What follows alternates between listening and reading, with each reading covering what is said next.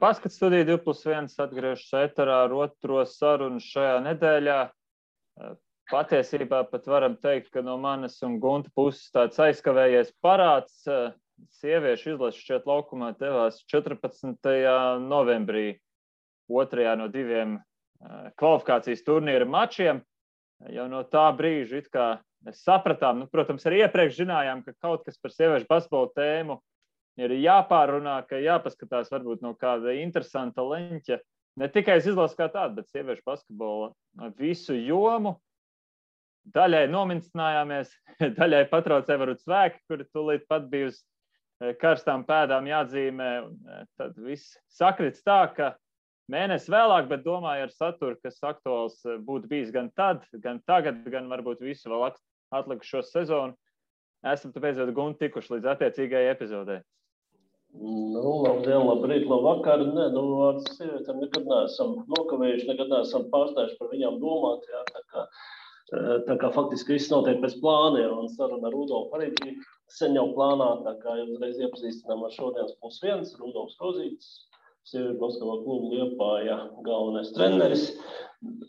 Savulaik strādājis arī Latvijas jauniešu izlasēm, savulaik strādājis arī Latvijas universitāti.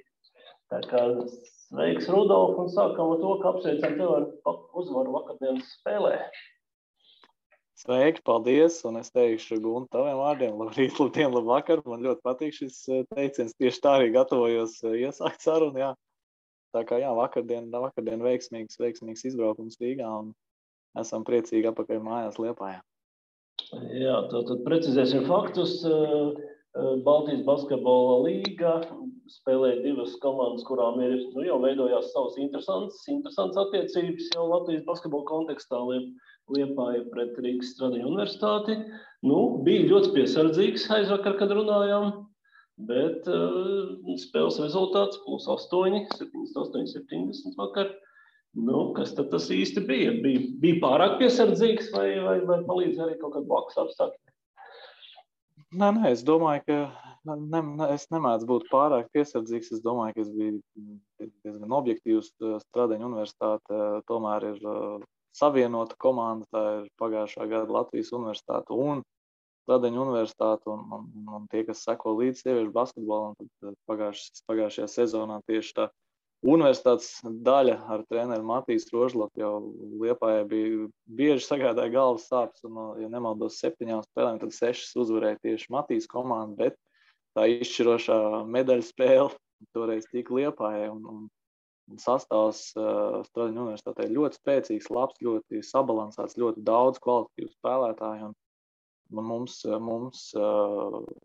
saistībā ar Eiropas sieviešu līgas spēlēm mums jau tā bija 14. spēle šo sezonu, un ar visu to lockdown tas kalendārs ir bijis diezgan smags, un līdz ar to mums bija vairāk savainojumi, kas bija izsituši no ritma, un tāpēc mēs ļoti piesardzīgi gatavojāmies, jo apzinājāmies spēku samērus, ka nebūs viegli, bet un vakardien arī nebija viegli. Pirmais puslaiks arī to labi parādījis, tā universitāte ļoti labi spēlēja.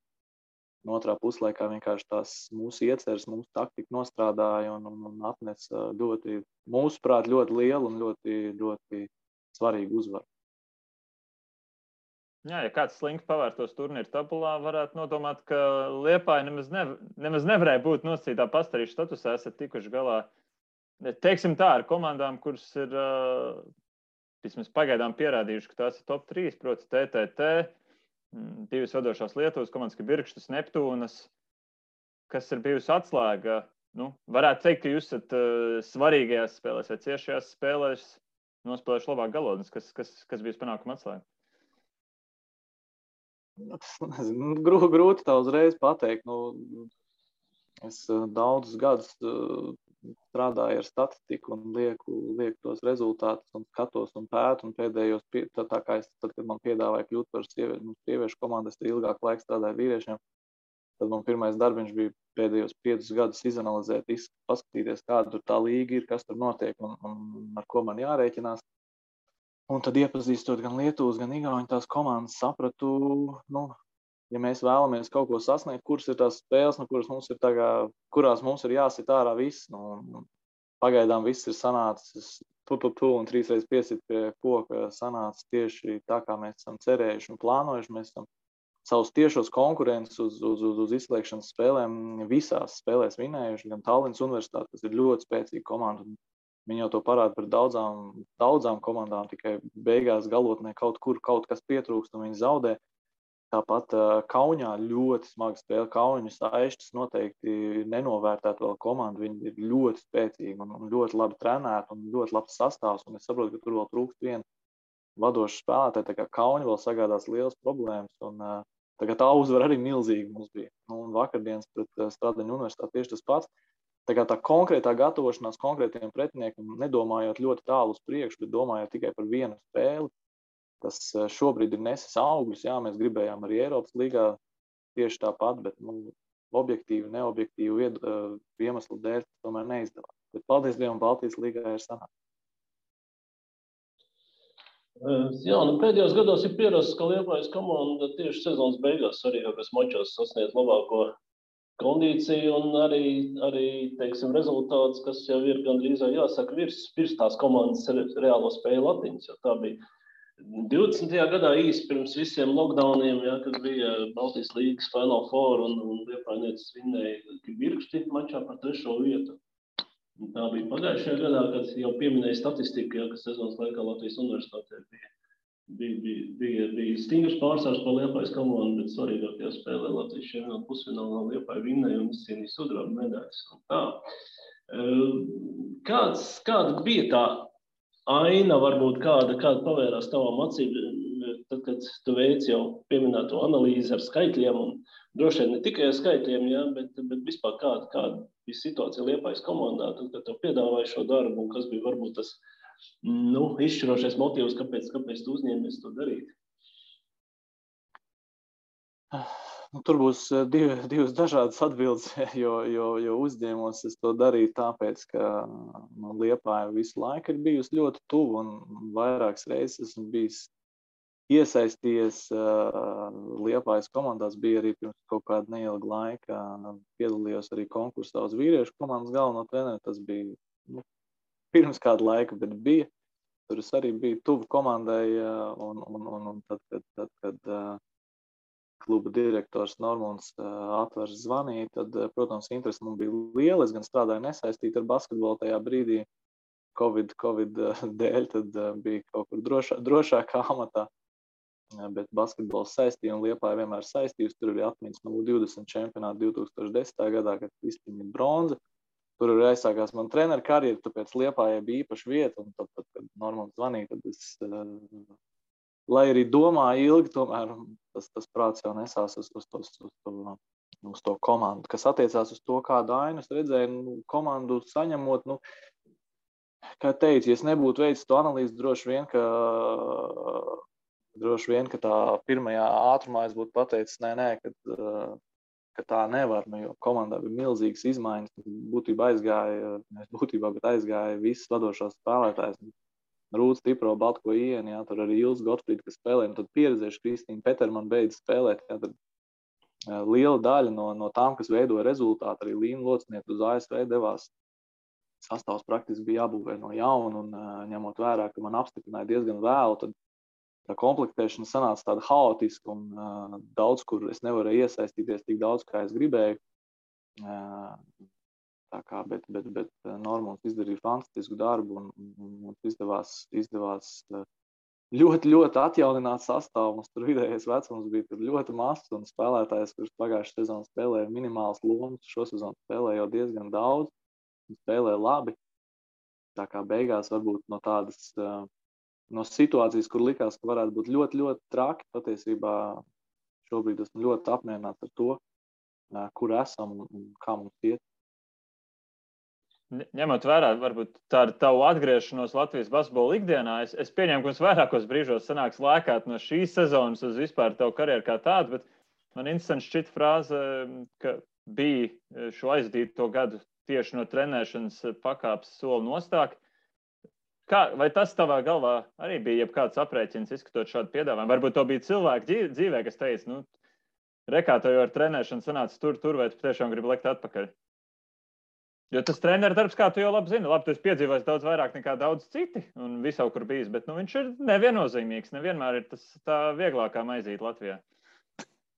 Jā, tas darbs ir tāds skarbs, ka es to nevienu reizi esmu teicis spēlētājiem, ka treneris bieži vien ir spēlētāji pakļautībā, spēlētājs spēlē labi, baigi labais treneris.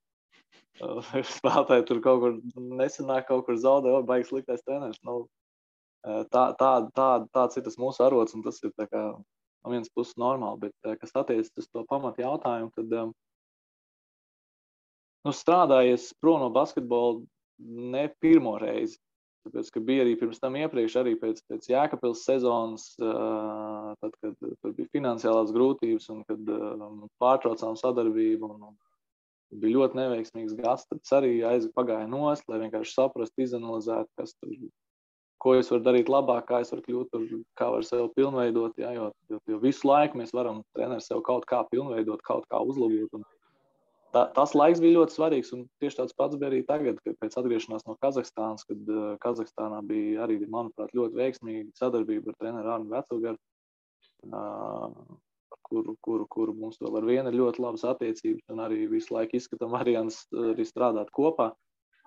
Bet tad sanāca Kazahstānā tas Covids, Latvijā Covids, un man plānojās ģimenes pieaugums, un es saprotu, ka es nevaru tā riskēt kaut kur braukt, kur var būt, kad kaut kādā brīdī visu apstādinās un man būs jādodas prom. Tad pieņēmu lēmumu palikt kaut kādā drošākā amatā, un paldies Dievam, CV atļauj strādāt labos amatos, tad tur strādāju. Bet tad, kad jūtu, kad situācija uzlabojas un basketbolā var atgriezties, tad bija arī cilvēki, kas iedrošināja un kas vienmēr ir bijuši manā stūrī, kas teica, ka tieši vajag atgriezties basketbolā, nevis palikt nostāk. Jā, basketbols tomēr sirds lieta. Jā, par Liepājas sieviešu komandu, tas modelis jau it kā bija nostabilizēts iepriekšējos gados, ka pamatā tāds pieredzējušas komandas līderis, un ļoti daudz jaunās basketbolistas, tā skaitā arī Liepājas basketbola audzēknis un tā. Tagad jau es saprotu, tie uzvārdi pamainījušies, bet tas modelis laikam palicis tāds pats, ja paskatās. Tikai laikam pieredzējušās basketbolistas varbūt nav tik pieredzējušas, kā bija iepriekš. Jā, tagad, teiksim, tur teikšu vārds izkrīt Maija Gardsona, jā, Maija pareizi. Jā, Maija Gardsona atgriezās no Amerikas, Ance Aizsilpa pievienojusies arī savā laikā pat izlasē, izmēģinājusi spēkus, daudzās jauniešu izlasēs spēlējusi, tad tā kā pazud no aprits, tad tā kā Beļģijā, kaut kur Vācijā, un tagad atgriezusies atpakaļ. Kā ir, teiksim, cik apzināti izdevās teiksim, šo komandas modeli izveidot, un vai viņš šobrīd jau ir pabeigts, vai ar šādi iesiet jau līdz sezonas beigām? Jā, vairāk jautājumu vienam. Tā man patīk. Jā, tas ir ļoti labi. Cik apzināti. Liepājas basketbola kluba filozofija man ir ļoti tuva. Man patīk tas, kā visi iesaistītie no vadības puses cenšas būvēt un kā arī to dara ne tikai mums sieviešu komandai, bet arī vīriešu komandai un arī, kā teikt, veidot tā piramīda ar LBL2, ja, un tā tad ir tās jaunās spēlētājas vai jaunie spēlētāji, un tad viņiem mēģina apkārt likt kaut kādu pieredzi, kas, kā tu teici, varbūt pieredzējušās kļuvuši netik pieredzējuši, bet tai pašā laikā gan Paula, gan Ketija, gan tāpat Maija, gan Elvija, Daniela, Raivita, lai arī viņas vēl ir jaunas spēlētājas, viņas tomēr jau ir pieredzējušas. Tieši tāpēc, ka viņas arī Liepājā ir bijušas tās jaunās, kurām ir dota tā iespēja, viņas jau ir spēlējušas, viņas jau ir kaut kādu rezultātu sasniegušas, tomēr arī izlažu dalībnieces, un Ketijai bija debija arī vasarā sieviešu izlasē, kas manuprāt, ir tikai parāda uz to, kā iepriekšējais treneris Kaspars Mainīgs un arī pats klubs, cik mērķtiecīgi ir strādājis un devis to rezultātu. Un Ance pievienojās mums, jo tas ir tā filozofiski, es arī saprotu, kā ja tu uztais komandu tikai no jauniem spēlētājiem, tu nevari gaidīt, ka viņi visi pēkšņi progresēs. Tev ir jābūt arī kaut kādam spēlētājam, kurš ir kaut kur bijis, kaut ko sasniedzis, kaut kādu līmeni redzējis, lai veidotu to savstarpējo sāncensību gan treniņos, gan spēlēs. kāpēc Anses pievienošanās ir ļoti būtiska. Ja viņai varbūt pēdējās sezonas nav izvērtušās tik veiksmīgas, bet es ticu, ka viņi pie mums var restartēties un parādīt, kāpēc viņi, kā jau tu minēji, bija tikusi arī izlasē. Tā kā tas bija vēl viens jautājums, un tad bija, kas mums tur vēl bija, kaut kas vēl bija, ko es atceros, vēl vienu jautājumu. Vai modelis tagad ir jau noslēgts? Kā ir tā grūti atbildēt. Normāli mēs arī kā klubā, kad izrunājām, tad Anse tas bija noslēdzošais punkts. Tas bija tā kā visi mēs vairāk, neteiksim, ka mēs negribam, mēs vienkārši nevaram. Un mums ir jāsaprot arī mūsu iespējas. Mēs jau tā, pateicoties augstākās vadības ļoti lielai pretimnākšanai, spējām izstiepties tā, lai varētu nodrošināt visu to, kas tiek nodrošināts. Bet vienlaicīgi viss jau koriģē sacensības un savainojumi, jo ļoti negaidīti, ļoti sāpīgi mums izkrita Eva Indriķa un tagad arī, diemžēl, Maijai Gertonai izskatās, ka nav tāpat labākā situācija. Vēl es nekādu hopu nesaku, bet ir aizdoma, ka šo sezonu laukumā vairs neizies. Un tas arī ļoti ietekmē, jo tomēr viņa komandas kapteini un pamatsaspēles vadītāji un ļoti būtiski spēlētāji. Jā, cits meitenes ir lieliski aizvietojušas un to ir darījuši jau vairākas spēles, bet ļoti ceru, ka tā nav un ka viņa vēl spēlēs pie mums un atgriezīsies laukumā un palīdzēs mums sasniegt labus rezultātus. Diagnoze īsti nav skaidra vai? Ar mani vēl nav viss izrunāts. Es apmēram kaut kādas lietas esmu dzirdējis un saprotu, tas viss trakākais variants, kas tika minēts, nav. Bet es saprotu, ka tāpat nav baigi fēni, jo viņai, saprotu, jau ir lietas bijušas senāk. Viņas personīgo vēsturi tur negribu izstāstīt, bet jā, tur kaut kādas lietas ir bijušas senāk, kas ir, diemžēl, rezultējušās pie lielākām slodzēm, pie citām problēmām. Tiešām ceru, ka nebūs tik traki, kā sakot, krāsojās tā bilde. Jā, bet nepieminējām vēl vienu spēlētāju, to eksotikas devu Liepājas komandā, jā. Meitene no Brazīlijas vakar uzvar izcīnījās bez viņas, jā. Es tas sapratu. Latvijas ziema pārāk skarba bija uz Brazīlijai. Diemžēl, jā. Tieši nākot uz vienu no pirmspēles treniņiem ledus bija ledus 1, Majāra 0. Un, diemžēl tur sasitums diezgan spēcīgs, tā ka kājai savainojums, bet šobrīd arī 3x piesit pie galda izskatās, ka nebūs tik traki drīzumā. Varbūt ne šogad, tad ne 2021. gadā, bet es domāju, ka atgriezīsies laukumā un būs viss ok. Bet ziemas jaka viņai vismaz ir, ja, jo savā laikā pirms sezonas runājām ar Normundu, viņš teica, ka meita nebraukus ar Brazīlijas garderobu tikai. Jā, tā bija, bet klubs šeit es saku, tas kā strādā Liepājas basketbola klubs, ir tiešām ļoti augsts līmenis un tiek nodrošināts viss iespējamais. Tā kā Majārai ir viss nepieciešamais, lai viņi būtu siltumā un tā kā šoreiz vienkārši ledus bija spēcīgāks un vienreiz apspēlēja. Labi, bet kamēr viņi bija ierindā, viņi sportiski deva to rezultātu, ko jūs gaidījāt no viņas jau? Jā. Mums bija, pirmām kārtām tas jau ir tas, ko es te ik pa brīdim pieminu, jo mums jāsaprot savu vietu, savas iespējas. Mēs neesam super bagāts sieviešu klubs, kas var atļauties nopirkt un ņemt spēlētājus, ko mēs vēlamies. Mums ir jāskatās to, ko mēs varam atļauties. Un tas piedāvājums bija tiešām, es nebaidos tā vārda, šausmīgi, briesmīgs. Tas spēlētājs, ko mums piedāvāja, mums tur bija viens brīdis, ka mēs meklējām garo spēlētāju un man atsūta, un tur liela vai cik šī ir tik brīnišķīga spēlētāja un tik labi spēlēs pie jums un tā iedarēsies un 5. numurs un centrs un visu ļoti labi. Es saku, super brīnišķīgi, jā, es tā kā video redzu, kad kaut kas jau tur ir, bet kā ar augumu, kaut kādu centimetru. Jā, viņi tur gara 1,77 m. Es aizēju pie Ketijas, un es prasu, Ketija, klausies, cik tu esi gari? 1,77 m, skaidrs.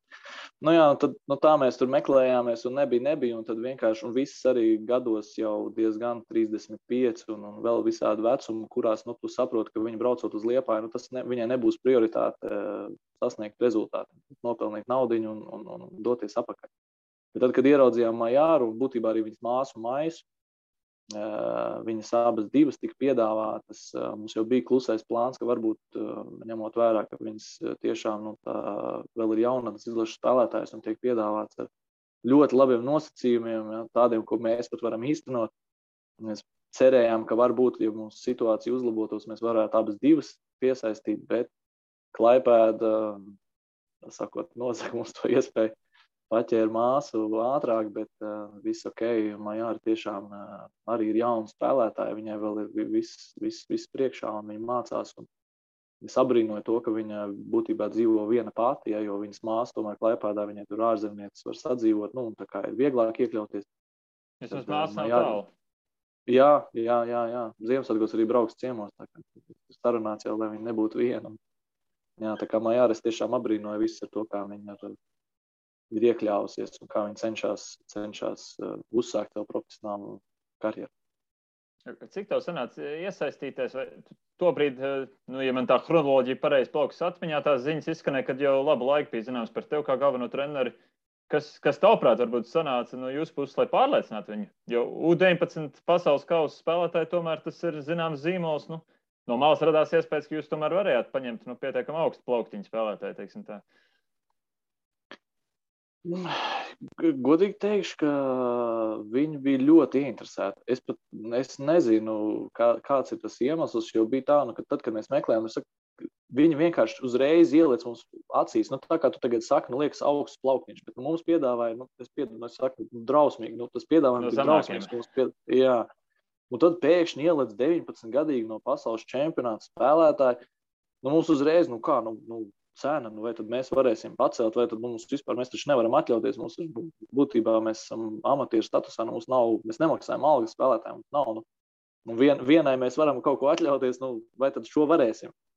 Pateica tos cipars, un mēs bijām, mums acis liels, lai brauc, super, brīnišķīgi, to mēs varam, un redzu, viņa atbrauc, un viņa bija ļoti interesēta, un visās sarunās ļoti gribēja, un mums nebija pamats apšaubīt, tā kā viss izvērtās daudz veiksmīgāk nekā varbūt no sākuma likās. Iespējams, mums vajag biežāk skatīties uz tādu plauktiņu, un iespējams, ka var labs spēlētājs sarunāt daudz vienkāršāk.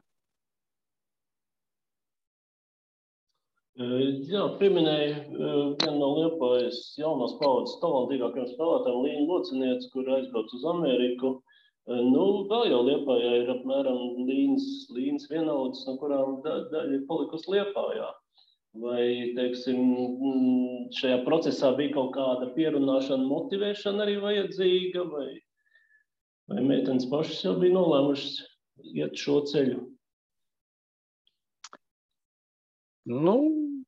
Man šķiet, ka šoreiz bija tā, ka es pirmām kārtām pilnīgi visām zvanīju, ar visām es runāju.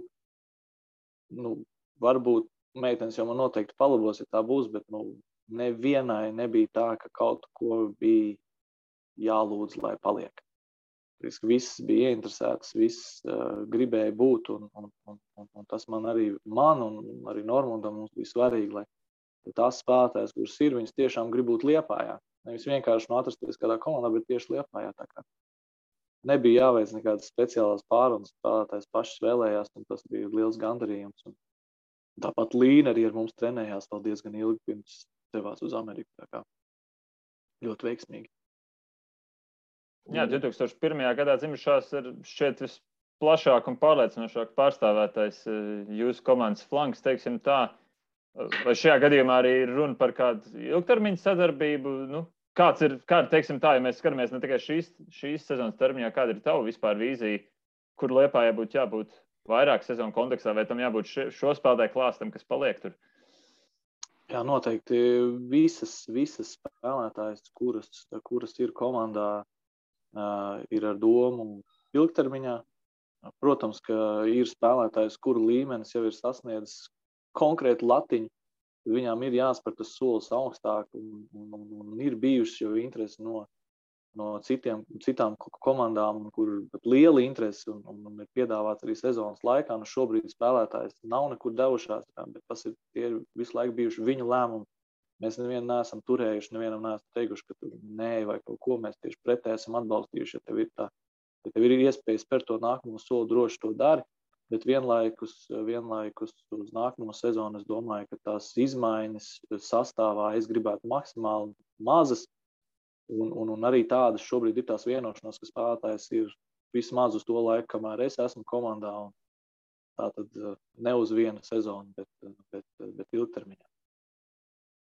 Jā, šķiet, tas nav noslēpums, ka TTT arī zvanīja, bet es pieņemtu arī situāciju ar 2 galiem. Vai spēlēt mazāk TTT, vai tomēr vēl Liepājā 20 gadu vecumā vai 20 gadu vecumā spēlēt līderu lomu. Protams, tur katrs savus argumentus pa labi teiks, vai arī katrai spēlētāji būs savs pārdoms. Tāpēc es arī sarunās ar konkrētiem spēlētājiem. Es teicu, ka es jau varu visu kaut ko gudri stāstīt un teikt, kur viņai tur ir labāk vai kas viņai tur nāks tur labu, bet beigu galā tā ir viņas dzīve, viņas karjera, viņas lēmumi. Var uzklausīt manas ieteikumus vai manas idejas, bet tāpat viņai būs jāsadzīvo ar to lēmumu, un ja viņi pieņems tādu lēmumu, kas viņu pašu apbēdinās, viņi nejutīsies labi nekur. Ne tajā komandā, ne pie mums.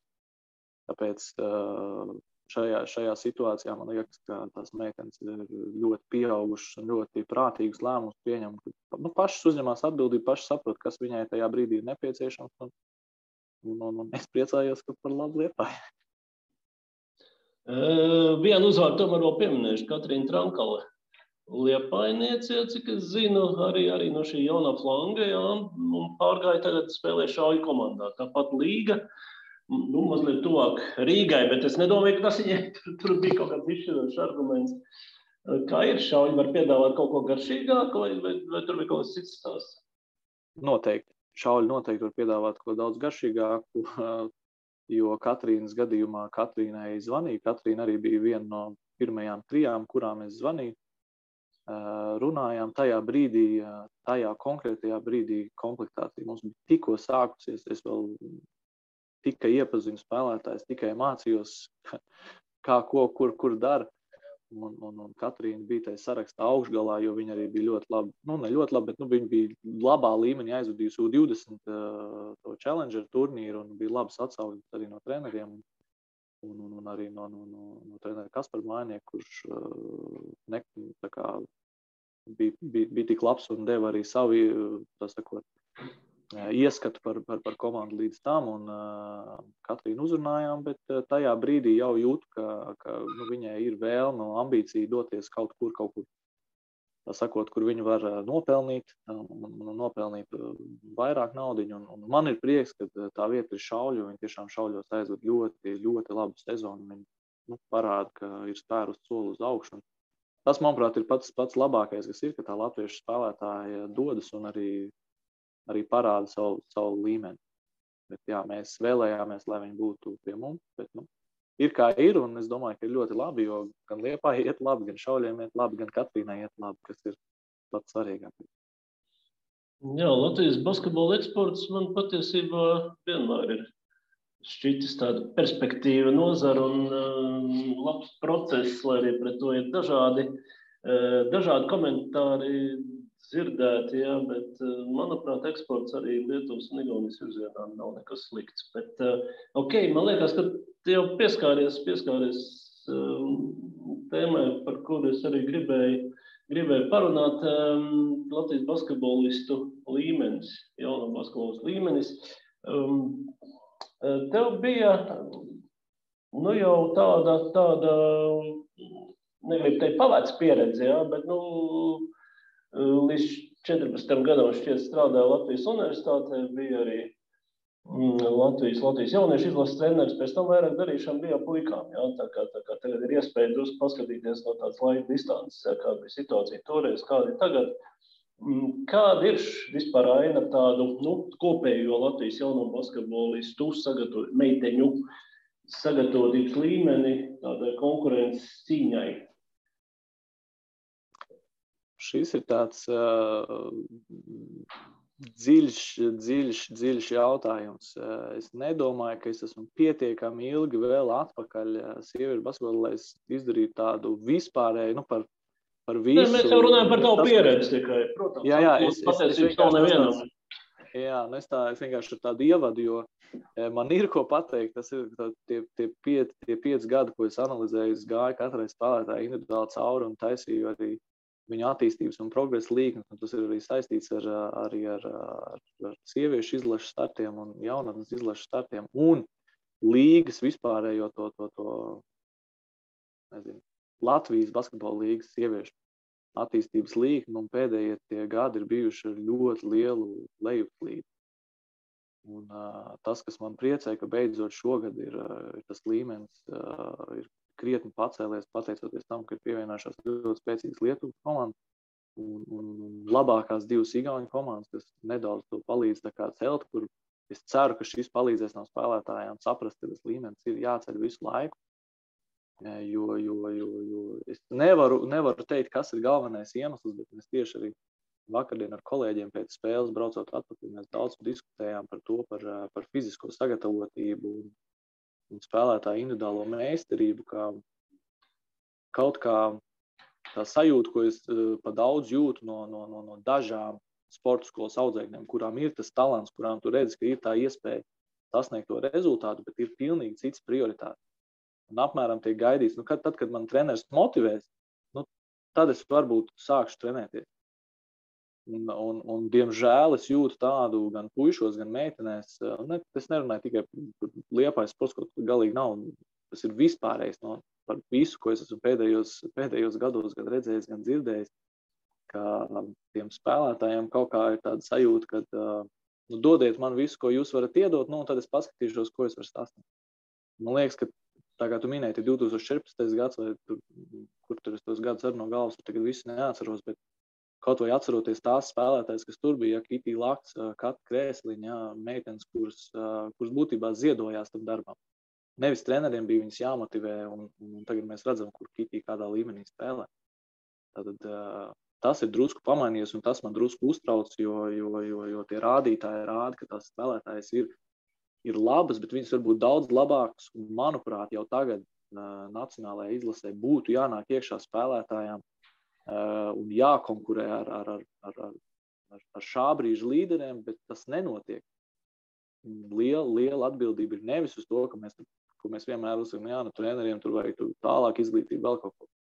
Drusku pamainījusies kaut kādas tās prioritātes jauniem sportistiem. Mums ir jāmeklē veids, kā parādīt, kad ir jāiemīl tas darbs, jāiemīl tas, ja tu tiešām vēlies to basketbolu spēlēt, to jāiemīl tas basketbols un jāiemīl tas darbs. Nevēl Maikls Džordans, tad, kad viņam prasīja, kas ir svarīgākais, ir jāiemāc jauniem sportistam ir mīlestība pret to sportu. Un tas man, diemžēl, izskatās, ka ne visiem ir. Es priecājos, ka tām spēlētājiem, kas ir pie man šobrīd tas virziens ir pareizais un vēlme ir un darbs arī tiek ielikts. Ceru, ka tas nesīs rezultātu ilgtermiņā, bet vispār. Tad šobrīd tas situācija nav superīga. Varbūt daudz labāk. Tātad es noprotu, tu saskat atšķirības starp, teiksim, ap 2000. gadu un vēlāk dzimušajiem spēlētājiem tādā mentalitātes ziņā no vairāk no tādiem tomēr 90. gados dzimušajiem, ja? Tur tāda plaisiņa tavuprāt radusies.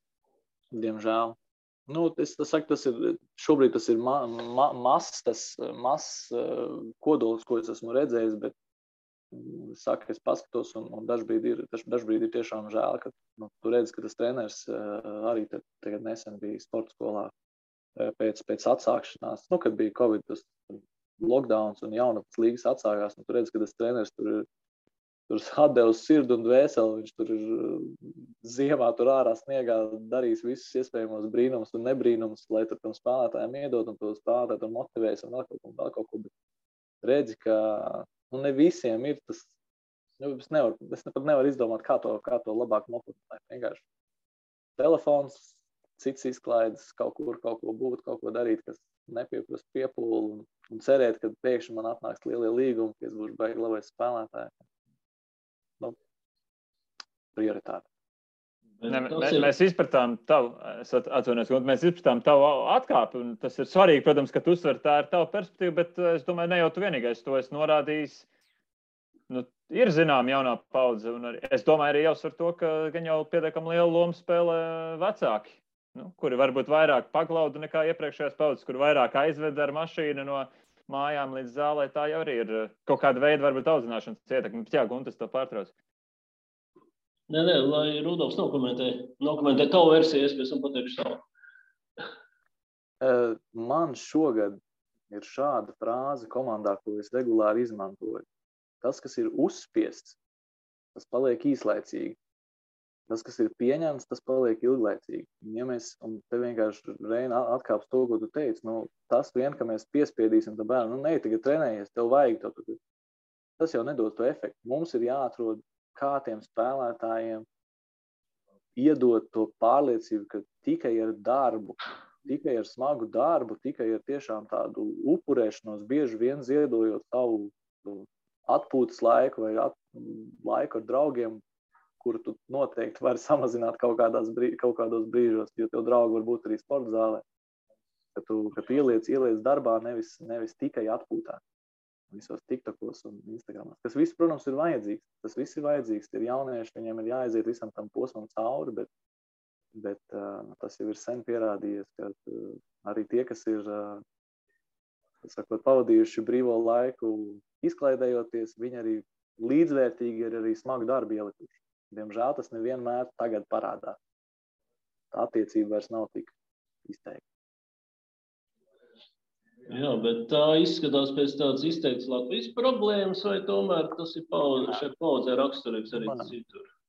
Nav tikai Latvija, noteikti nav tikai Latvija. Noteikti parunāt ar Kasparu Igaunijā, es domāju, viņš teikt ļoti līdzīgas frāzes, un tāpat man bija iespēja pastrādāt gan ASV, gan Kazahstānā, un ļoti līdzīgi, un tas vienkārši ir tas iespējams, es palieku par smieklīgi tā teikt, iespējams, es palieku vecāks un nesaprotu vairs jauniešus, bet tad mums treneriem ir jāmeklē atkal jauni veidi, kā aizrunāties līdz tam sportistam, lai viņš saprot. Jo beigās tas sportists tikai tad, kad viņš sasniegs to kaut kādu līmeni un atskatīsies pēc tam uz savu karjeru, tad sapratīs, bāc, tiešām tajā brīdī, kad es tur, sāku domāt un tā rūpīgāk strādāt, tad man atnāca tas rezultāts. Jā, faktiski jau līdzīgi toņi skanējuši arī iepriekš, un tiešām tas tā no paudzes uz paudzi attīstās, jā, bet varbūt konkrētās izpausmes ir atšķirīgas, un, protams, iespējas labi pavadīt, teiksim tā, nevis labi, bet interesanti pavadīt laiku, tagad jau, protams, ir nesalīdzinām lielāks nekā bija, teiksim. Atļaušos teikt manā jaunībā, jā. Tas jau viss ir nepieciešams. Vienkārši es saku, tā attiecība, lai tā izklaidēšanās ir vismaz vienlīdzīga ar to darbu, nevis ir izklaidēšanās un drusciņu darbība. Jā, bet arī pieķeršu uz tavai frāzē, ka jauniem spēlētājiem vajadzētu būt jau konkrēti spējīgākām ar valstsienības līderēm. Te bija tāds atgriežamies pie novembra spēlēm, valstsienība 2 uzvaras, ļoti plats solis pretī Eiropas čempionāta fināla turnīram, tā kā viss forši un tā, jā, bet šīs uzvaras tika izcīnītas ar 8 spēlētāju spēkiem, tur arī tas ieguldījums nebija gluži vienāds visam 8, jā, un bija diezgan izteikts, ka tās līderis bija pieredzējušās basketbolists, sastāvā bija arī vairākas jaunās, kuras es zinot trenera Vētras rokrakstu, es ar tādu piesardzīgu interesi gaidīju, kas tagad būs, vai meitenes tiks laukumā vai nē. Un netika, bet es arī absolūti sapratu to loģiku, jo pirmajā spēlē Izrēlā tur līdz maču beigām faktiski tas rezultāts svārstījās, tur nebija iespēja neko eksperimentēt. Un otrā mačā Zviedrija bija ļoti svarīgi dabūt liels plusus, jā, un arī tur beigās kaut ko tikai pieredzes vārdā noriskēt ar kaut kādiem 4-5 zaudētiem punktiem nebūtu bijis prātdarbs, tā kā par treneri Vētras lēmumu jautājumu nekādu, jā, bet, tā pašā laikā vai teiksim, patiešām tā plaisa meistarībā, nevis pieredze skaidrs, jā, pieredze nāk ar gadiem, bet plaisa meistarībā tiešām ir tik liela, jā, ka būtu bijis milzīgs risks pamēģināt kādu no viņam.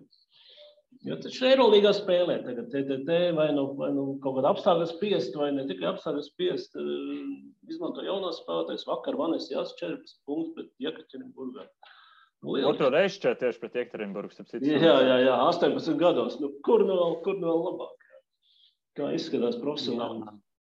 Nu, šis tāds sarežģīts jautājums. Pirmkārt, es gribu tādu atkāpi, par ko es esmu ļoti daudz domājis. Es uzskatu, ka šobrīd, tieši šajā brīdī, Latvijas sieviešu izlase ir viss labākajā punktā, kāda tā var būt, jo pateicoties tam pašam trenerim Gunaram Vētram, ir, manuprāt, visi Latvijas top 3 labākie treneri šobrīd strādā ar Latvijas sieviešu izlasi, kas ir, man liekas, vispār nereāli, ka kaut kur citur tā var būt, ka tiešām labākie top 3, visi, kas ir Latvijā mums ir, gan treneris Zviegzdiņš, gan treneris Zībarts, gan Gunārs Vētrs strādā vienā komandā. Un tas, ka viņi savāc gandrīz visas labākās, ja mums piemērs tās ik pa brīdim Kristīna Vītola, kur vēl pie treneris Zībarts fantastiski spēlē tagad Olimpiakos. Par to plaisu runājot, es domāju, ka tā plaisa varbūt nav tik milzīga, nav tur milzīga. Bet tā atšķirība ir noteikti stabilitāte. Un intervijās jau treneris Vētra arī ļoti pareizi teica, ka uz abām spēlēm pretiniekam bija iespēja gatavoties vairāk. Tādā situācijā tev riskēt, jā, protams, var ielikt tur to jauno spēlētāju, bet Latvijas izlase nav vieta, kur audzināt jauno spēlētāju. Tam tā nav domāta, tāpēc ir jaunatnes izlase. Nevēlti mēs visu laiku runājam, ka jaunatnes izlases uzdevums ir veidot rezerves Latvijas nacionāla izlasē. Un tie, kas gāja, un es biju viens no tiem, kas vasaras tajā procesā, kad bija tās pārbaudas spēles aizgājuši uz tām aizklātajām pārbaudas spēlēm, kad Latvijas spēlē. Tur pietiekami daudz jaunās spēlētājas spēlēm. Tur veselu ceturdaļu spēlēja ar piecinieku, kurš ir jaunās spēlētāji. Bet cerēt, ka viņi pēkšņi iemetīs mums tos 14 punktus, tā kā vakar pret tur Ugājam Gā vai kaut ko, vai viņi tur nospēlēs tur pareizi vai nepareizi. Tādās spēlēs, kur tik svarīgs, tiešām bija svarīgs rezultāts, jo Latvijai ir jāspēlē Eiropas čempionātos, un pēdējā reizē mums diemžēl neizdevās tur būt, bet mums tur bija jābūt. Tad es uzskatu,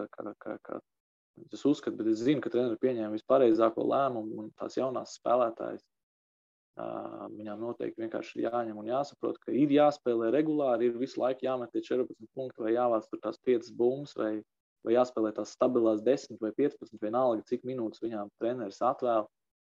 Eirolīgā jāveido tā pieredze, jāveido tā stabilitāte, un viņas noteikti spēlēs arī pie lielās izlases. Bet tas nav treneru uzdevums, viņām dot to laiku, vienalga, vai tā plaisa ir liela vai maza. Spēlē tām, kuram bija jāspēlē, un sasniedz to rezultātu, ko mēs visi gribējām, un kas bija vajadzīgs.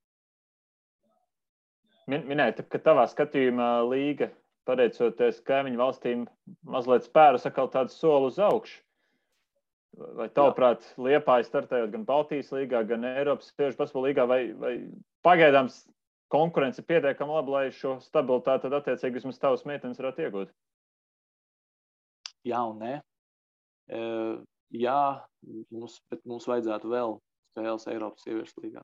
Es vispār jau daudzus gadus par to domāju un mēģinu saprast, un es esmu runājis arī ar cilvēkiem par to, ka ir jācenšas kaut kādā veidā atgriezt vēl viena spēcīga komanda, līdzīgi kā bija tas laikos, kad bija TTT pret Cēsīm. Ja mēs tur visi kaut kā cilvēki runāja par to, kā tās komanda tiek uzturēta vai kas, bet tomēr Ļaveņa kunga ieguldījums bija milzīgs, jo tas deva basketbolam ļoti daudz, kaut vai tā viena spēle vai tās dažas spēles, izslēgšanas spēlēs, ka tās divas komandas tiešām citās par uzvaru katru gadu, tur bija lielas sacensības, un plus spēlēja arī tā kā Eiropas turnīros. Mums arī ir Latvijā jādomā, un es redzu, ka Liepāja ir tā vieta, kur to varētu īstenot. Protams, ka tas ir milzīgs finanšu jautājums, bet reāli piedalīties kādā no Eiropas kausa turnīriem, kur tas kalendārs ir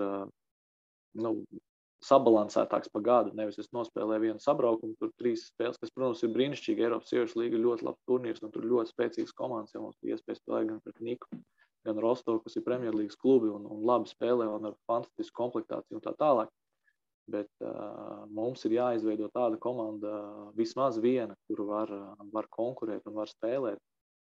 Jo tikai tā, ja mēs spēlēsim labā līmenī, tad spēlētājs spēs progresēt un nest to rezultātu. Jo spēlējot savā starpā, tur, 7 apļus, tā kā bija pagājušajā gadā, kad ir 5 komandas, ja, savā starpā spēlē, kur tāpat ir skaidrs, tā komanda vinēs to, ja, un tad vienīgais pārsteigums, tāpēc, ka bija Final Four, bija būtībā spēle pusfināls Liepāja pret LU, un ar to arī viss pārsteigums beidzās. Viena spēle, visas sezonas garumā, jo pārējās spēlēs regulāri vinēja favorīts un pārliecinoši vinēja, tur bija tas starpības arī liels, un tas nekādīgi nepalīdz, un tagad es ārkārtīgi priecājos, ka Daugavpils ir atgriezusies un ka viņi spēja piesaistīt ārzemju spēlētājus. Tas ir super. Tas ir tas, kas ir vajadzīgs tam līmenim, un to, es domāju, ir iedevuši tieši tās Lietuvas un Igaunijas komandas, ka Daugavpils, jā, mēs varam paņemt arī ārzemnieci, un viņi jau tur pirms sezonas bija arī kaut kādu citu ārzemnieci, bet saprot, ka Covid dēļ laikam nesanāca ar to, bet ko tu zini, varbūt būs vēl kāda klāt, un tas ir tas, kas pacels to mūsu sieviešu basketbolu līmeni. Tas ir vajadzīgs. Jā, pagājušais gads jau bija absolūts izņēmums. Tur jau Covid visu apturēja sadarbību ar Lietuvu, Igauniju, bet patiesībā jau ar Igauniem jau it kā sen spēlējām kopā. No 14. gada šķiet ar Lietuvu bija 20. gadā bija. Laikam pirmais apvienoties turnīrs, tagad ir otrais. Jā, bet, teiksim, ja skatās uz augšu, ir FIBA kausa izcīņa, kas ir it kā prestīžs nosaukums, labs turnīrs, taču ar tomēr ierobežot spēju skaitu, jo, ja tur nepaveicās izlozējā, tad ir grupā 3 komandas, 4 spēles tikai. Vēl, ja nepaveicās izlozējā, tad ir tāls brauciens kaut kur uz... Jo FIBAs ieskatā mēs esam tajā pašā zonā, kur ir Turcija vai, teiksim, Krievijas kaut kādas tālāk gala komandas, ja. Tas būtu šis finansiālais aspekts, ka tas būtu dārgs prieks, bet kā būtu, teiksim, tīri no sportiskā aspekta, vai Liepāja šobrīd būtu gatava, vai tomēr tad vajadzētu runāt jau par vēl nopietnāku komplektāciju un vēl par kādām pieredzējušām spēlētājiem? Jā, atkal vairāk jautājumu. Nē, pa naudu runāsim ar Normundu. Pa naudu mēs ar... Jā, bet es tikai pieminēšu, ka tās finansiālās, protams, tur ir milzīgas vajadzīgas finanses salīdzinot ar to, kas šobrīd ir iespējams.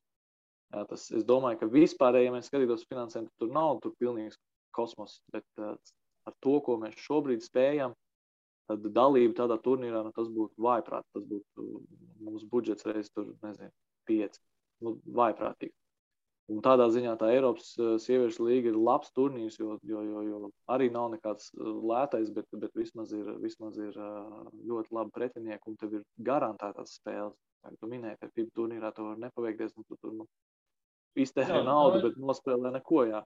Tā ir tā lieta, par ko ar FIBAs kolēģiem tiek runāts jau nezinu cik gadus, bet tas vezums nekustās uz priekšu. Tas garantētās spēles, teiksim, Eirolīgā ir labi, tur ir garantēts 14 spēles, ja, un viss ir kārtībā, bet par to ešalonu tad beigu atsaucību līdz šim nav dzirdēt no viņiem.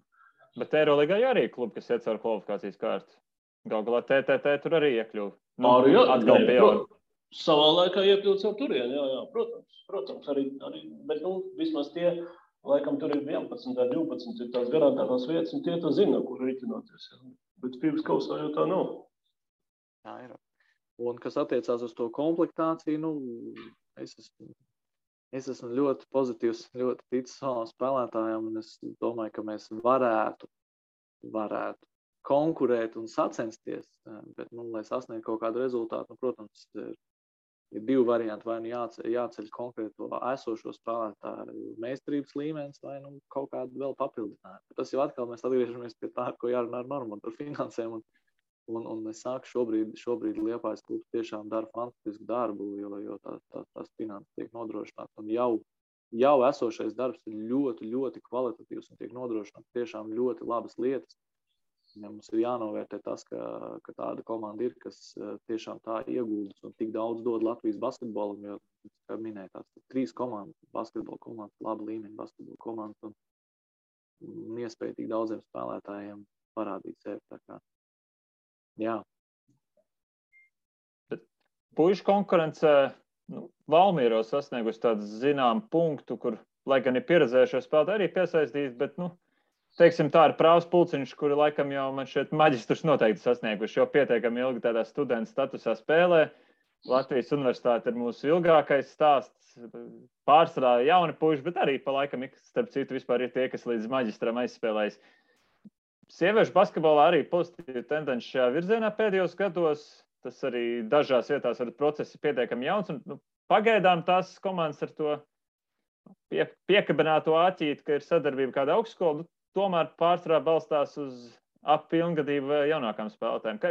Kā tu skaties uz to, vai ir iespēja, zinot pašu spēlētāju intereses dzīvē, to, cik viņām var iedot kaut kādu stipendiju, vai ir iespēja, ka varbūt Liepājā tas sportiskais līmenis celtos jau pēc laika spēlēt 21 gadu vecs un 22 gadu vecs basketbolists. Daļa jau no tā progresa tīri notiek ar laiku. Jā, notiek ar laiku. Te atkal tāda atkāp jātais. Manuprāt, ir izcili, ka Matīs Rošlapā sāk strādāt Stradiņu universitātē un būtībā milzīgu resursu izmanto, kas ir tām universitātēm pieejams. Tas tiešām milzīgs resurs, kas Stradiņu universitātē ir pieejams, un tāpat arī Latvijas universitātē. Es domāju, ka BJBS Rīga šobrīd ir, BJBS Rīga LU, bet es domāju, ka LU arī ir jādomā par to, lai kaut kā atgrieztu to studentu komandu. Jā, mums, kāds teiks, nav Latvijā tik daudz sieviešu spēlētāju, tas ir muļķības, mums ir pietiekami daudz spēlētāju, tikai jāmāk, nevis jāmāk, bet jāizmanto un jāatrod viņas stiprās īpašības arī mums Liepājā, kas arī mums palīdz ir tieši tā universitāte. Tas, ka Liepāja nodrošina tās mācības un dod iespēju tām meitenēm mācīties. Un es domāju, ka tā arī ir, ņemot vērā, ka mums lielākā daļa Latvijas komandu, lielākā daļa, visas izņemot TDT, būtībā ir amatieri un algas nemaksā. Un tas vienīgais, kas tās ir, pat ne visām tās ir stipendija. Dažām pat tā ir tikai daļa no mācību maksas. Bet vismaz tas ir tas, kas tās meitenes motivē, jo viņas saprot, reku man ir iespēja dabūt izglītību, vienlaicīgi darot to, kas man ļoti patīk. Super, kas zina, varbūt es tajā 21 gadu vecumā, varbūt es uztaisīšu tādu līmeni, es aiziešu kaut kur citur un pelnīšu naudu. Un iespējams, ka Latvijas līgā tas arī ir griezti, ko mēs varam piedāvāt. Kad tu sasniedz to 21, un tad mēs ļoti ceram, ka tā kā, piemēram, Katrīna, kas aiziet uz šauļiem, var nopelnīt kaut ko. Es nezinu, vai viņi tur vai kaut ko, tas ir viņai jājautā, protams, bet es ticu, ka viņi tāpat vien neaizgāja, ka kaut kas tur ir. Tur ir 4 viespēlētājs gal galā, es pieminēju. Jā, tieši tā. Un tā kā tad kaut kāda naudiņa tur varētu būt. Un tas ir forši. Tā kā Guns arī minēja, ka tas eksports ir, ka tas spēlētājs iet, un tad varbūt mums arī ir jāizdara tas smagākais darbs, mums jāizaudzina, kamēr vēl mācās. Ieliekam visu, ko varam, tā spēlētāji dodās un pelna naudiņu citur, un tad ir atgriezeniskā saite. Mēs visu laiku ražojam spēlētājus, bet būtībā pārējā pasaule mums nodrošina labu līmeni un mums izlase ir spēcīga. Tās studentu komandas ir ļoti svarīgas, un protams, ka mēs visi gribētu, lai mēs varētu atļauties arī 21, 22, 23, 24 gadīgas spēlētājs, kurus var sniegt rezultātu, bet skatāmies realitāti. Ir vajadzīga naudiņa, kuras nevienmēr var dabūt sieviešu basketbolā. Jā, starp citu, man interesants temats šķiet minēju to vasaru, kur tu ieguldīji pētot 5 pēdējos gadus spēlētājiem individuāli sieviešu basketbolam kā tādam. Agrāk arī pietiekami bieži sociālos tīklos dažādos publicēja analīzi, balstoties tieši uz padziļinātu statistiku vispār par basketbolu kā tādu. Cik tu ļoti meitenēm pašām sniedz šādu informāciju, cik viņas ir gatavas kaut ko tādu patērēt, kādi viņiem priekšstats par statistiku, kā šis process tev pagaidām padevies Liepājā? Priekšstats droši vien jāprasa viņām, bet vispār izmantojam diezgan daudz. Cenšos nenoslogot un nedot lieku. Pats izēju manuāli ļoti lielam apjomam cauri un tad mēģinu atlasīt to, kas ir būtisks, kas nav būtisks. Arī vakardien tika izmantot metodu un redzējām tev rezultātu. Paldies Dievam. Ja, nevienmēr, protams, var izdarīt visu to, kas tiek nu, tā kā uzstādīts, bet tas ir līdzīgi arī ar jebkuru citu spēles plānu. Ja tu pasaki, tur jāizdara tas un tas, nu, nevienmēr tu to var izdarīt. Bet statistika, jā, bieži tiek izmantot spēlētājiem rādu, individuālās lietas rāda tikai individuāli, es nekad konkrēti cilvēku citu priekšā neko tur nestāstīšu, kā tur veidojās tā progresa līga. Tas ar citu var diezgan labi arī nevis pierādīt, bet parādīt, ka kādā formā tu esi. Ja tās līknes tev staigā, un tu var redzēt, tad šī spēlētāja reāli iet uz leju, tendences līkni uz augšu. Ja tu var noķert varbūt to pareizo brīdi, kad pamainīt kaut ko drusku sastāvā, kad uzlikt uzsvaru uz kādu citu. Arī tas mums ir devis šo sezonu 3 spēlēs jau rezultātu, kur tieši uzminot, kurai spēlētāji vajadzētu nospēlēt, viņi arī nospēlē. Bet, nu jā, tā kā tā statistika ir nozīme, bet vienmēr prātā man ir Gunta Keisele teiktais, ir meli, ir liela meli, un ir statistika. Es nepretendēju uz autortiesībām. Esmu lietojis šo teicienu, bet tas nav man. Jā, bet arī Gunts Enzels, arī mans kolēģis, pirms tam arī to ir izmantojis, tā kā šis ir dzirdēts, un es arī bieži vien to uzsvaru, ka neviens cipars nav absolūts, un es tur nepretendēju uz to, ka kaut kas ir pareizi vai nepareizi. Tas vienkārši tā ir mana metode, kā es vislabāk spēju pasniegt to, ko es vēlos redzēt no spēlētājām, arī no treneriem. Un ir vieglāk tā komunicēt, ka es varu kaut kā racionalizēt, izstāstīt, kāpēc tā vai tā vajag, vai tā notiek. Jo, lūk, kur man ir kaut kāda cipara, kas kaut kā to vai nu pierāda, vai apgāž, vai vēl kaut kā. Var pielikt klāt video, piemēram, vai ne? Piemēram, tad ir 2 dažādi fakti. Tieši tā, jā. Tur, piemēram, par spēles tempu vai konkrēti spēles tempu kontroli, kur viena komanda tur spēlējot šādā ātrumā, un kā tas ātrums veidojas, un tur, piemēram, viņi tur nospēlē 90 uzbrukums, un tad viņiem ir tad viņi vidēji vienā uzbrukumā gūst tur 1,2 punktus, un tur iemet, 103, baigi daudz. Un te, kur viņi nospēlē tur 80 uzbrukumus, un tad viņiem tas uzreiz jau ir tur 0, kaut kāds, viņi tur tikai gūst tos punktus, un tu parādi ar video, ka tiešām, ka tu atļauj viņiem skriet tur transitionā šādā veidā, viņi tur regulāri dabūna, tur teiksim, viena individuāla spēlētāja, piemēram, Māra Moti, kas ir fantastiski, vienkārši ātrajās pārējās, ka viņi tur māk finišēt, tur dažus klipus skatījāmies, ārprāts, tur izlocās kaut kā, tur labo kreiso, tur iemet, super. Bet savukārt spēlējot jau tur tādā tempā, tas vairs nav. Tā tu atrod kaut kādas spēlētājas stiprās vājās vietas un centies uz tām spiest. Braucāt uz Rīgu gatavībā slāpēt tempu, beigās Māra Motnems nespēlēja. Beigās skrējām daudz ātrāk nekā pretinieki. Nē, patiesībā mums no tā viedokļa to mēs šoreiz neīstenojām. Mēs pat patiesībā spēlējām pilnīgi RSU spēles kontroli. RSU spēles kontrolē, tur citu taktiku bišķi nostrādāja. Šajā spēlē RSU kontrolē spēles gaitu. Tas gan jāatzīst. Viņām bija kontrole. Viņas spēlēja tajā ritmā, kā viņas parasti spēlēja, tad, kad uzvar. Tā kā. Bet, kā jau teicu, lielumā pats tik. Jā, ar RSU jums pilnīgi noteikti būs interesants spēles šogad. Kā ar TTT?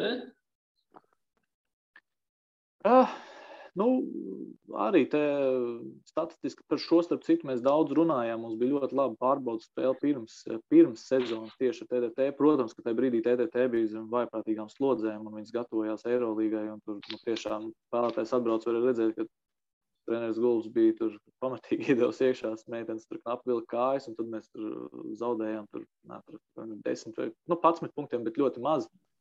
Un dažbrīd bija ļoti tuvu tā starpība, un tad es spēlētājiem rādīju to, ka tik statistiski vāja TTT Rīga nav bijusi pēdējo 10 gadu laikā. Un to es arī varēju parādīt, ka tie rādītāji vēl ar vienu, arī šobrīd tieši Baltijas līgā, es neiet runu par Eirolīgu. Eirolīgā viņi spēlē tiešām atzīstam un brīnišķīgi un ļoti labi, ļoti labs rezultāts, bet tieši Baltijas līgā, lai arī ir tās uzvaras, tad tik tuvu, cik šobrīd TTT ir aizsniedzams RSU komandai un mums, Es domāju, ka nav bijis pēdējo gadu laikā tik tuvu tāda atšķirība. Un tas nav tāpēc, ka TDT tur ir baigi vājāk, vai kas vienkārši tas līmenis kaut kā ir drusku izlīdzinājies, ka ir tā cerība. Bet jābūt reāliem. TTT šobrīd, treneris Gulbs dara brīnišķīgu darbu, un tur ir ļoti daudz labu spēlētājs, gan pieredzējušās, gan jaunās. Ja, mēs, protams, visi sapņojam, visi gribam un daram visu, ko varam, lai beidzot gāstu vai vismaz liktu pasvīst kārtīgi TTT, bet bieži vien tā gribēšana neiet gluži kopā ar to varēšanu.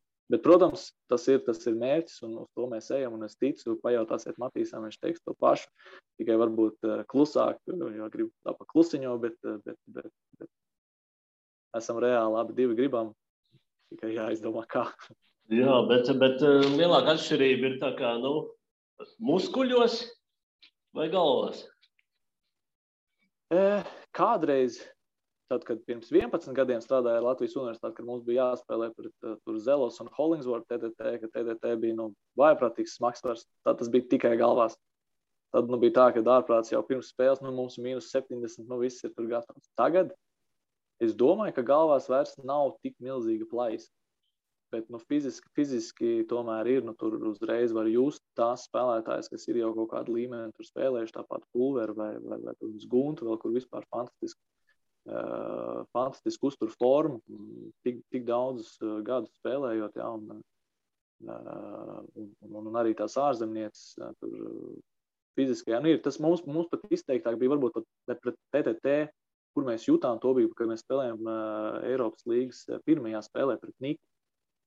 Tā komanda, būtībā es pirmo reizi redzēju, ka spēlētājs, kurš tajā brīdī mūsējās bija labā formā, noskrēja minūti 30, 2-3 bloki, un man aizalsušās ar sarkaniem vaigiem prasa mājiņu. Nevis tāpēc, ka viņas ir sliktā fiziskā formā, bet tāpēc, ka viņas ir 2-3 reizes ietriekušās tur Musinā vai Sarevā, kuras meitenes spēlē tur Krievijas sieviešu izlasē un visu, un tur ir vakars. Un ar to tā ir arī tā lieta, ko es teicu, ko mēs ar treneriem par vakardienu runājām, tas, ka tam spēlētājiem ir jāsaprot, ka nepietiek ar to, ka tu komandas treniņā patrenējies tur to stundu 30, tur kaut kāds 5-5 basketbols, kaut kāda metiena, kaut kāda tehnika, tev ir jāliek papildus darbs.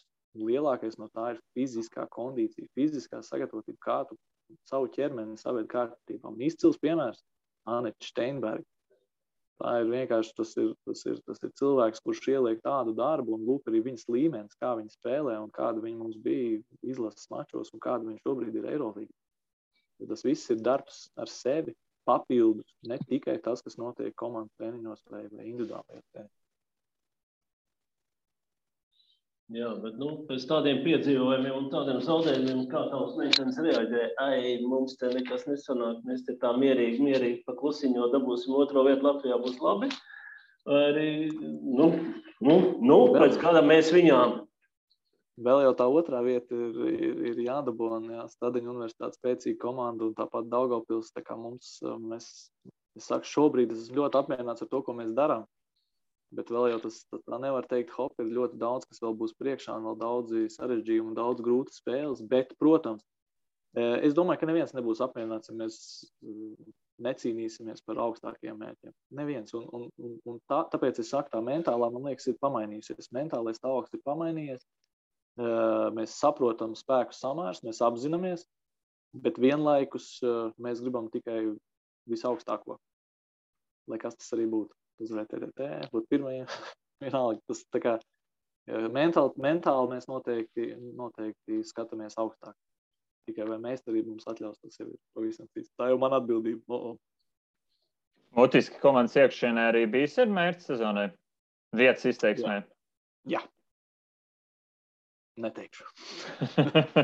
Labi, Klau, Reini, Patiesībā jautājumu mums droši vien būtu vēl, bet man kaut kā gribās šajā apņēmīgajā brīdī likt punktu šodienas sarunai. Es piekrītu, jo mēs arī varam pieminēt gan Rudolfam, gan skatītājiem skaidrs, ka mums tur figurē kaut kas par Kazahstānu, par ASV, daļai arī starp citu par Latvijas vīriešu izlases, bet mēs tā diezgan, domāju, skaisti un kompakti stundā un 6 minūtēs tomēr izrunājām galveno. Un es arī tā izjūtu, ka šobrīd galvenais bija pieturēties pie sieviešu basketbola, ja patiešām temata netrūkst. Un nebūs jau pēdējā reize, kad runājam. Klātienē, neklātienē, tiešsaistē. Ar ierakstu, bez ierakstu, bet viņa jau komunikācija turpināsies. Tā kā, paldies, Rudo, par sarunu. Veiksmi tev un Liepājas sieviešu un arī vīriešu komandai, kura, pat vakar tika Užravas kausa izcīņas ceturtdaļfinālā, un es ar nepacietību gaidu Liepājas un Ventspils dueli. Skaidrs, ka Ventspilnieki ir favorīti, bet, kausa izcīņa galā tam ir radīti, lai nefavorīti grieztu zobus pretī, varbūt sagādāt kādu pārsteigumu. Tieši tā, paldies, un noteikti treneris Visockis teiks, ka nav favorīti, nefavorīti, bet jāiet, jācīnās katrā spēlē. Tā, jā. Noteikti parādīs labu basketbolu.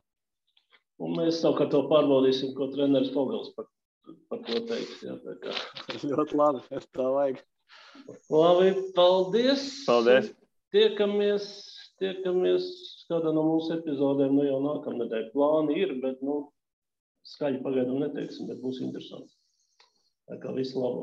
Visu labu. Un tiekamies basketbolā.